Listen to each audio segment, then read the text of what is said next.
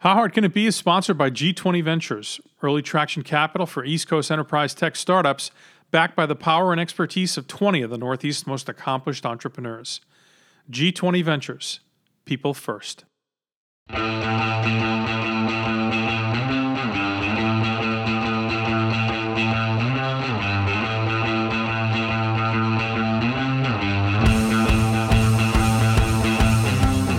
Welcome to How Hard Can It Be, up close and personal with the real people in Boston's venture capital big time. My name is Mike Triano, and you can follow me on Twitter at MikeTrap or read my blog at MikeTrap.com. My guest today is Mohammed Ali. Mohammed is the president and CEO of Carbonite, which provides cloud and hybrid data protection solutions for businesses. Mohammed joined Carbonite from Hewlett-Packard, where he served as chief strategy officer, reporting to Meg Whitman, HP's chairman and CEO. Before HP, he led Avaya's $2 billion global services division as its president and was additionally responsible for that company's research labs, strategy, and corporate development. He also held senior positions at IBM, including vice president of strategy and business development for the information management division, where he acquired numerous companies, including software developer Cognos, in a $5 billion transaction most people in Boston already know about. I found a couple of things fascinating about Mohammed. The first is his background. He's an immigrant. And has been one of the most vocal voices in Boston in support of immigration in these current political times. And his story there is remarkable, and he'll share it with us today. The second thing is really his approach to business. We've talked to a lot of entrepreneurs on this podcast, and his approach to value creation is a little bit different. Less as a founder, more as a professional manager who comes in, formulates a vision for how to take a business to the next level, accumulates the assets required to do so, and then leads a team in executing to that vision. He's a remarkable person and a great leader, and I'm really excited for you to get to know him. Here now is my conversation with Carbonite president and CEO, Mohammed Ali.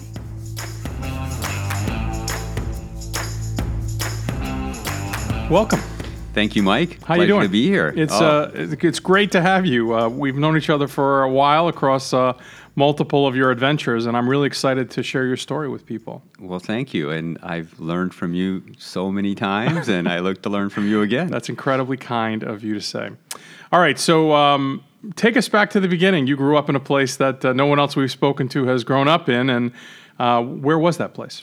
That place is called Guyana. It's one of the most important places on the planet. Everybody should know about it. It's a small country in South America. It's the only English-speaking country. It has less than 1 million people, and I grew up in an environment that was a bit of a tough environment. It was a communist-leaning country. It had nationalized all the assets. Flour was illegal. Basic food stuff you couldn't get. Wow. So it's an interesting first part of my life. Sure. And, I've heard this great story of coming here with your mom and arriving at the airport. What did you encounter there? Do you recall? Oh, yeah. So we get off the airplane and walk out. And my mom and we see this machine we'd never seen before. We stood at the base. We plotted how to get on the machine. We thought you could get on the machine relatively okay, but getting off looked complicated. It was an escalator. So just incredible. I mean, like to go from that, and I'm sure, the early days you were in New York City, right? So tell us a little bit about that part of your life. Yeah, I mean, New York City is great. I love New York City. It's a little bit of a pressure cooker. Lots of immigrants, so you've always felt right at home. But it's also the kind of place where, in some ways, at least for me, it was where I developed my entrepreneurial spirit.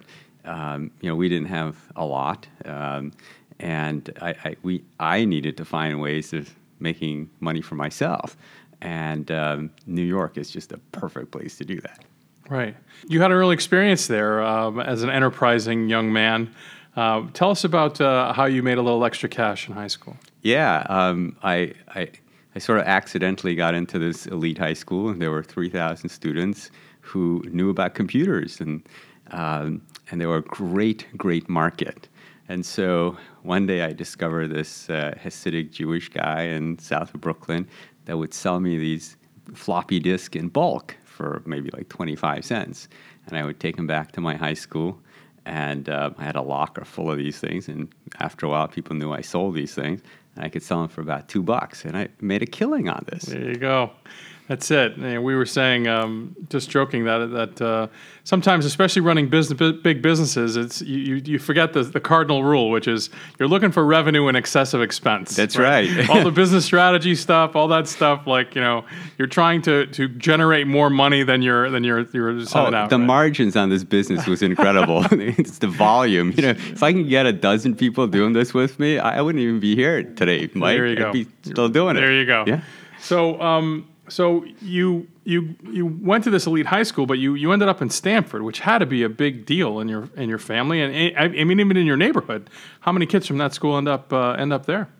Quite a few. Yeah, so this high school that I went to was one of these public high schools that you have to test to get into. Oh, It's sort of like Boston Latin here. Sure. So quite a few. But I tell you, when I got into Stanford, my parents didn't know anything about Stanford. They didn't know where it was.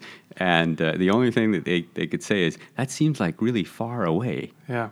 Yeah. No, they were right. They were right. One of the things I found interesting, and just sort of brushing up on your background, is you were a computer science major, but you studied history as well. Yeah. What was that about? Why did you have an interest in that? I can't tell you why I had an interest, but I've always been interested in people and how people and societies and cultures have developed. So when I got to Stanford, I took one history class. I loved it. I was an engineering major, but then I took another one, and by my junior year, I realized I had enough history classes to get an extra degree, and I decided to just finish all the classes and get a second degree in history. Good for you.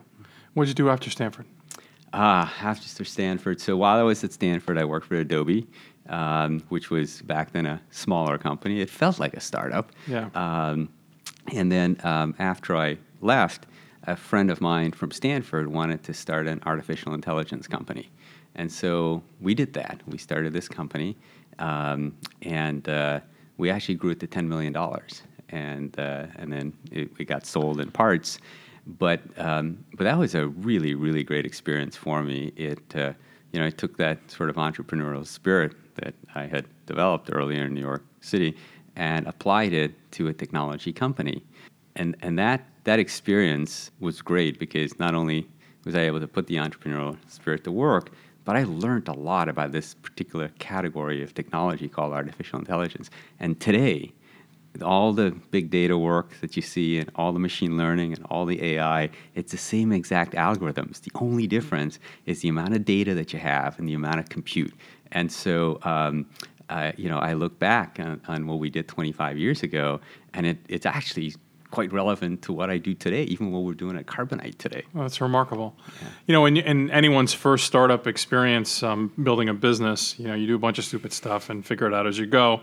It's a messy business typically, and knowing what you know now as an accomplished executive, when you look back on that experience, you as a young man coming out of school to start your first company, what would you have done differently? What do you think you did out of the gate that you're like, oh my God, how did we not know this? Yeah. Oh, there are so many things, and actually, just to let you make it clear, the friend of mine started the company, and I joined him a little bit later. Yeah.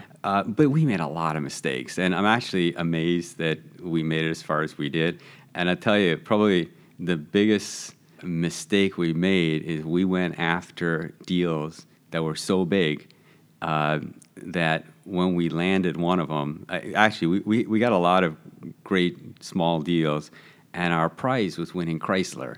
And I mean, I spent 2 years working to win Chrysler, and then when we won it, it was like catching the elephant. Yeah. What are we going to do? Yeah. And today with my own team, I tell them, look, this is the market we're focused on, and it's really easy to go after these mega deals.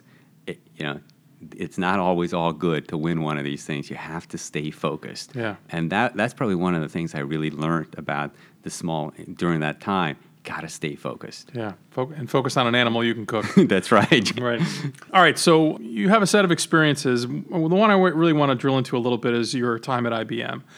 because you took an approach to business value creation there that I think is really interesting. It's unique to you, and it's something that you've executed against successfully several times, most recent of which being Carbonite itself, and I want to get to that. But tell us about IBM, what you found there, and what your job was, what you tried to do there. Yeah, I mean, I have to say, IBM's an incredible place and has been for over 100 years, and I learned so much there. But when I got there, one of the things with a company that's been there for a long time is people seem to do the same things over and over. And so at one point, after I'd been there maybe 8 years or so, in 2005, I was asked to go over to this business called DB2. It's a database business, and it was struggling somewhat. And I was asked to figure out how to help get it to a better place. And very quickly, I realized that, we could get it to a better place, but the amount of incremental dollars it would bring into the company wasn't actually meaningful enough to put all this effort into it. So with a few other people, we came up with a completely different strategy, which was this business was generating a fair amount of cash. How can we build a whole adjacent business next to it?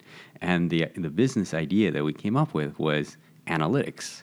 And the thought was that this database was storing all your data, but it's really not about where you store your data. It's about what you do with your data.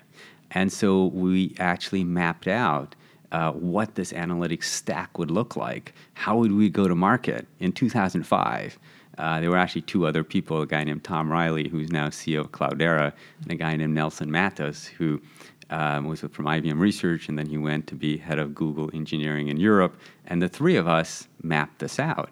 And then the other two eventually left the company, and I was there holding the bag. So for the next 5 years, we acquired all the assets. We acquired a layer called ETL that would be able to extract data, layers that would cleanse the data, create master data, do analytics on the data. Companies like Cognos and SPSS, we acquired all of those. But you couldn't just acquire it. You had to build a unified platform. So we actually found this guy named Jim Welsh, who is now head of engineering at Kronos. And Jim architected what this platform should look like and how the pieces would fit together. And when we were done, we had the premier platform on the planet, and it became, IBM's analytics platform. And even today, the Watson Health software stack, much of it is that platform. And so that business eventually became an $8 billion business. And I think it's an very important part of IBM today. It's a remarkable story, and I really want to unpack it a little bit. So there's sort of 3 stages to that. And the first is formulating a vision for a new opportunity. Why analytics? How did you think about the value of the asset that you controlled in the form of DB2, and how did you pick that as the right way to extend that business into a new market? Yeah, I think we're all products of our history and our background. And that very first startup that we did in 1993, all right, so 25-ish years ago, that was an analytics business. And the problem that we realized was that data was inherently messy. And if you have junk for data, your result is going to be junk. So eventually, the sectors we were able to apply this to were sectors with clean data. It turns out that factories, industrial factories, have clean data, because if data is not clean, something breaks and somebody dies, a robot, right. And so the data is clean, and so we were able to apply to that. And for couple of decades, I sort of pondered this. Well, maybe 1 decade, because it was 2005. How do you apply this to business? And then when I got to this DB2 business, it occurred to me that, look, we're IBM. This is a whole other set of resources that I have to work with. Why not put all of IBM behind solving this problem of clean data in the enterprise? And so in order to do analytics, which was the end goal, first we have to have clean data. And it didn't matter what the source was. It could be DB2, it could be Oracle, it could be SAP, it could be whatever. Right. I needed a layer that would extract all of that. And that layer was a company called Essential. When we bought it, and now we can extract all data. And then we need to cleanse the data and put it in master data. And so I think someone who didn't have that experience in 1993 of doing analytics without clean data wouldn't have started at the clean data level. And once we had the clean data, we could apply the analytics, and you actually got really, really useful things that business could use. And so how do you come up with this strategy to meet a market? I think part of it is you have to have a bunch of experiences, but you also have to be willing to look at the assets that you've got now, because the IBM assets that were at our disposal were tremendous. And then you put those two things together, and if it hits a market that has a need, then you're off and running. If someone came into your office and they were an executive who was about to acquire a company for the first time or was contemplating an acquisition, and they said, you've done a lot of this. What's the key to, how do you think about whether to buy a company? Like deciding on company X versus company Y. What's your best advice for someone who is facing that kind of a decision for the first time? So if I didn't know anything else about this, I would say don't do it. Because 75% of all acquisitions fail to meet their business case. So just statistically, you're going to fail, right? So I would say, well, have you done this? Have you done this sort of thing before? Do you have a team that knows how to integrate this? And if the answer to all those is yes, then I would say, well, what's the strategy? How does it fit in? Where does it create value? Do you have an integration plan? And all those things would have to be true. Also, do you have a core business that's healthy? Because if you don't have a core business that's healthy, you can't afford any mistakes here now, right? And so there are all these factors in how to best utilize acquisitions as part of a strategy. And to be quite honest, since 75% of them fail, most people don't do it well. Right. So it's the value, the latent value isn't in the transaction; it's in the strategic context. Absolutely, and the integration. Right. If you don't know what to do with it, or even if you know what to do with it, strategy always goes hand in hand with execution. Right. Right. And if you have a great strategy but you don't have the capacity to execute on the steps to turn it into value, it doesn't matter. We'll be right back. How Hard Can It Be is sponsored by G20 Ventures, early traction capital for East Coast enterprise tech startups, backed by the power and expertise of 20 of the Northeast's most accomplished entrepreneurs. G20 Ventures, people first. For more on the intersection of immigration and entrepreneurship in the Boston startup ecosystem, be sure and check out my conversation with Netezza founder and CEO Jit Saxena, way back in episode 2 of the How Hard Can It Be podcast. Jit talks about his experiences growing up in India, including the challenge of deciding between the two professions considered to be acceptable for men of his generation. In those days, unless you were from a business family, if you were from a regular middle-class family, there were only really two options if you wanted to make a decent living. One was to, of course, become a doctor, and the other one was to become an engineer. That way you were assured of having a job at least. And so most of the people of my age group and all that chose one or the other. I frankly didn't like either of those two options. But I think the common sense would have told me that I should choose one of those two. And I definitely did not want to be a doctor because I just didn't have a sort of the personality for that. And just because everybody else in the family was thinking that way, maybe I wanted to be somebody different. That's episode 2 of How Hard Can It Be, available now wherever podcasts are sold. Well, let's get back to my conversation with Carbonite President and CEO, Mohammed Ali.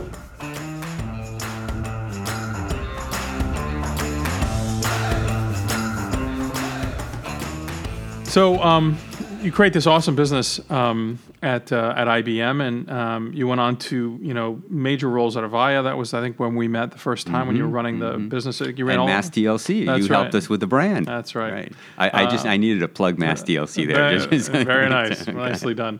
Dealing with a pro here.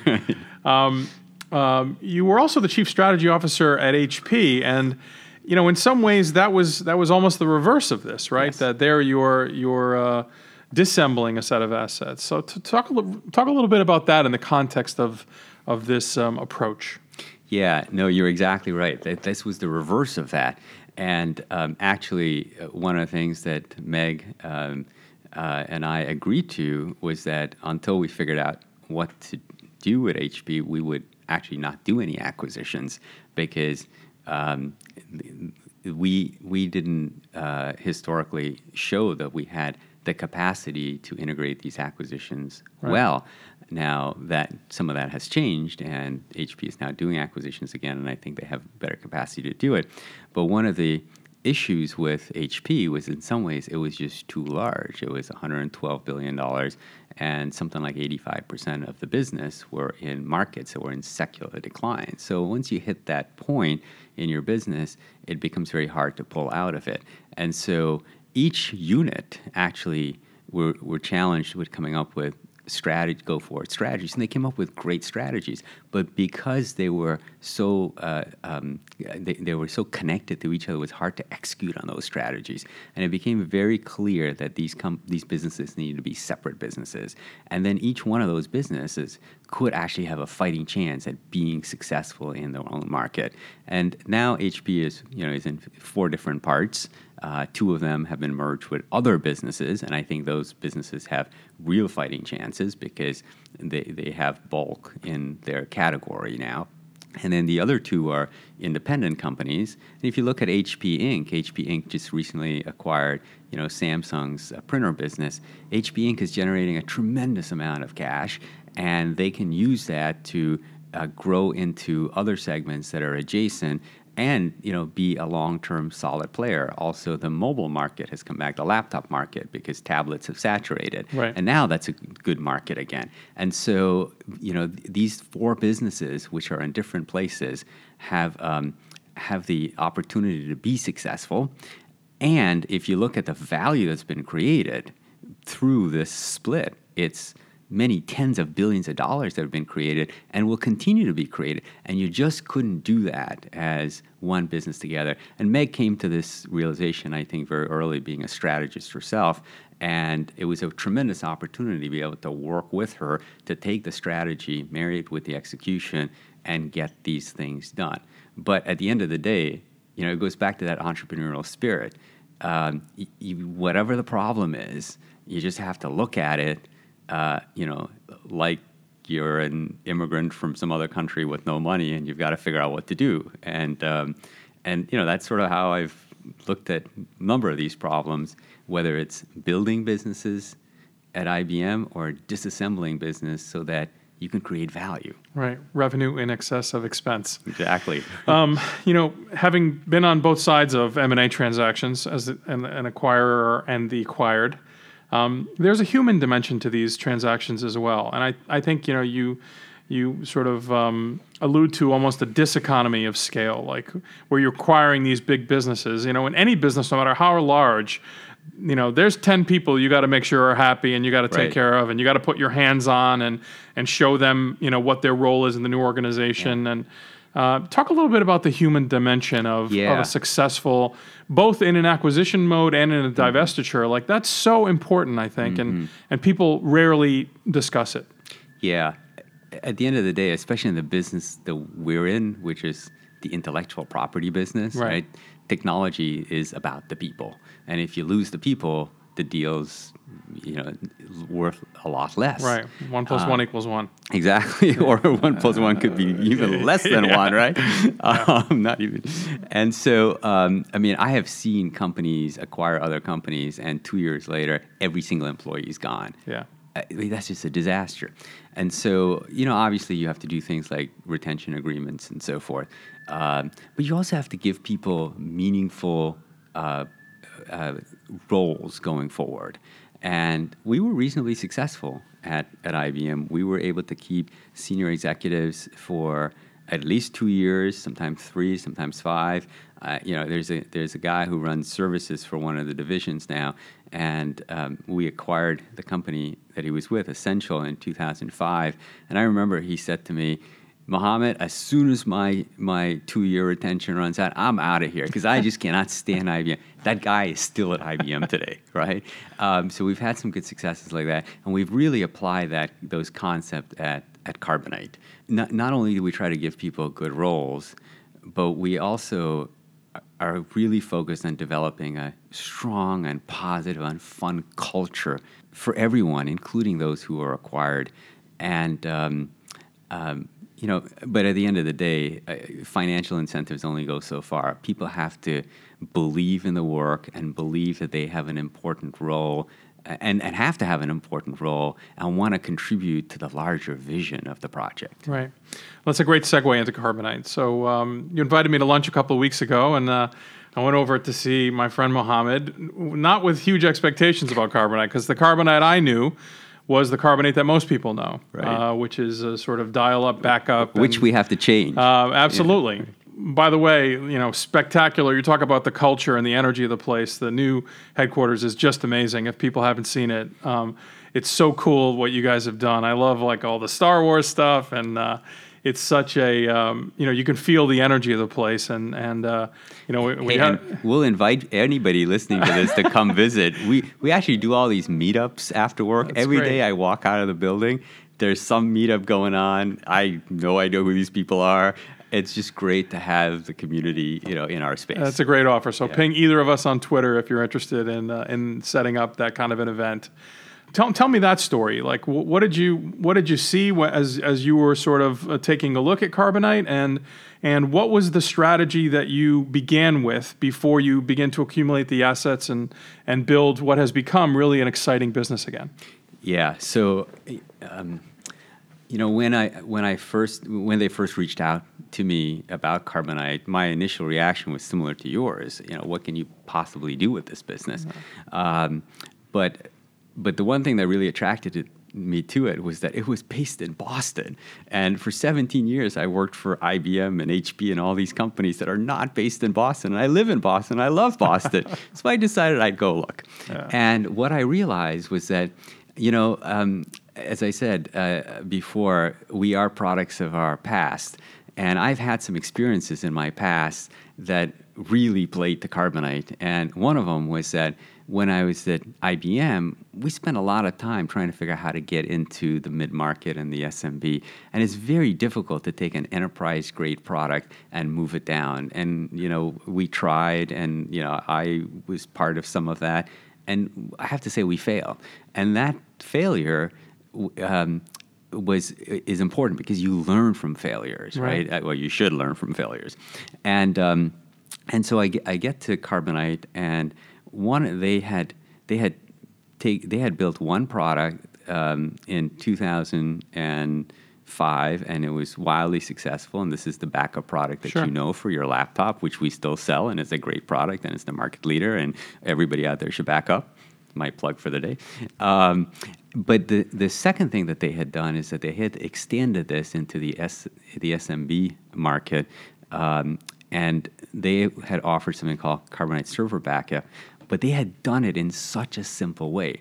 They had they acquired this little company that backs up the International Space Station, so very complicated, on-prem because there's no cloud connection up there. Beyond the cloud. And it'd take a half a day to install this thing, and they created a version of this that it was 6 clicks and it was done.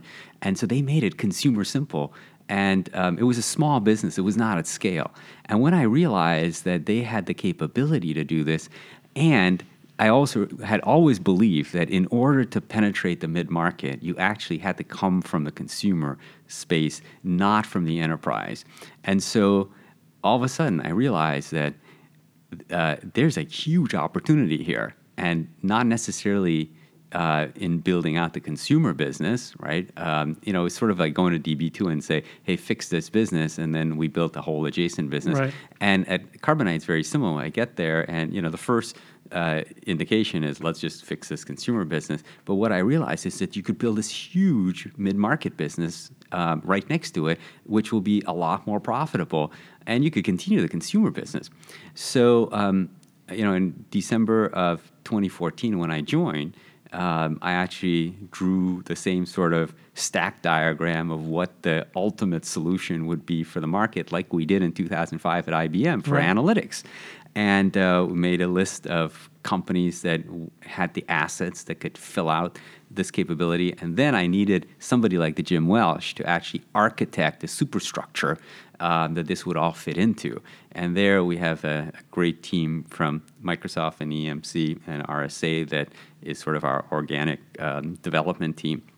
And so we assemble this, And we started putting the parts together, and now we have the premier cloud-based data protection portfolio for the mid-market. We could do everything from back up hundreds of servers and protect you against ransomware to disaster recovery, where if you're in Louisiana and you get flooded, we can fail over all your servers into a cloud that we have, and your employees can go home with a laptop and connect to the cloud and keep working. Yeah. All the way to if you want to migrate your workload from on-prem to AWS, our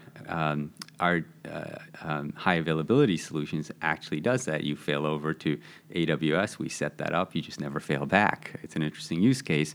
Or airlines that use our technology for high availability. You have a bunch of servers that are doing reservations and flight tracking, whatever. You can't have them go down. You need to be able to fail over in case something goes wrong. So we have this broad portfolio of the category called data protection. And the thing that we're doing is we're making it consumer simple. And by making it consumer simple for the enterprise and mid-market and small businesses, for the whole business segment, it's getting consumed at a pretty rapid rate. And that's why Carbonite's been growing so nicely, and the stock price has tripled, and the size of the company has doubled. And it's really an exciting place. And I love being there. You can feel it. You can feel it when you walk in the door, and it's a credit to you and what you've done there. It's just a fantastic story.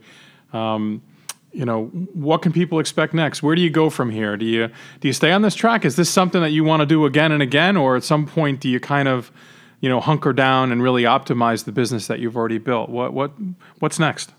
So it's funny that you asked that, because we just had an all-hands meeting today, and I was talking about exactly that. What's next? And in September 19th, we're doing an analyst day at Carbonite, where we're going to lay out the strategy going forward. And a big part of it is anchored around something we call One Carbonite, bringing this whole portfolio together so that our partners and our customers can consume everything that we have in a simple way. Today, we still have things like multiple websites. We're bringing them all together into one website. Right. We still have multiple IT systems. We're bringing them all together into one IT system. So you could see for maybe 12, 18 months or so, this whole One Carbonite initiative, which will then allow us to cross-sell. Cross-sell is really important, right? So when we had one product, if you sold to 100 customers at $1 each, and then a year later you renew 85 of them, you have $85. Right. And if you're only selling one product, okay, you got $85, you need $15 more, 15 more subs to catch up, to even break even. What if you could sell them 2 products? Today we have 5 products, but it's just 2 products to everyone. Then it's $170. Then your base is totally stable. And we have 5 of these things. So that's the next big opportunity I see within the next 12 to 18 months. But now that we have a very strong data protection portfolio, there are things that go around that. These businesses have other needs around securing their environments. And there's no reason we can't continue to do what we've done. I don't know if you remember seeing the stack diagram that I had, but there are a few blocks in there that haven't been filled out yet. Yeah. We can continue to do that. Well, it's fantastic. You're still buying those floppies for cheap and selling them for more, and it's a great Boston success story, as is your entire career. I really want to thank you for spending some time and sharing your story with our folks, and I wish you the best, Mohammed. Well, Mike, thank you so much for having me today. All right, my friend Mohammed Ali, what a great guy and amazing leader. So excited about what's happening at Carbonite right now. I mean it sincerely. Their office is spectacular. It's a great offer to go and hold an event there. Mohammed is a big supporter of the community, and hit either of us up on Twitter if that's something you're interested in learning more about. All right, be sure not to miss out on my next conversation with a major luminary in the Boston startup community. Look How Hard Can It Be up on your favorite podcasting platform. Click that big subscribe button. While you're there, please consider giving us a quick 5-star rating. It really helps spread the word. Thanks for sticking around, and we will see you next time.